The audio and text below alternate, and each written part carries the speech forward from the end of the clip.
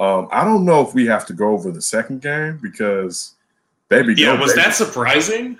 No, I mean, I'm hearing a lot of baby goats, and I'm starting to get upset. That was coined much sooner on this show than any of those. Because who was I listening to? It was Nate Burleson on the post game said "baby go." I was like, "Whoa, dude, Nate!" I've had, and I'm not joking, I've had at least 4 to 5 words that have traveled around the world. All right, in my lifetime, and I named that man "Baby Goat" 2 seasons ago. All right, yes, you named him. Seasons.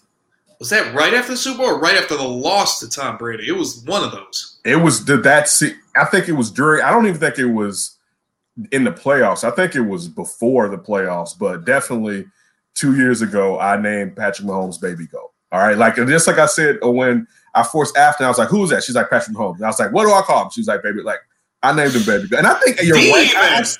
I think I actually saw someone else do that.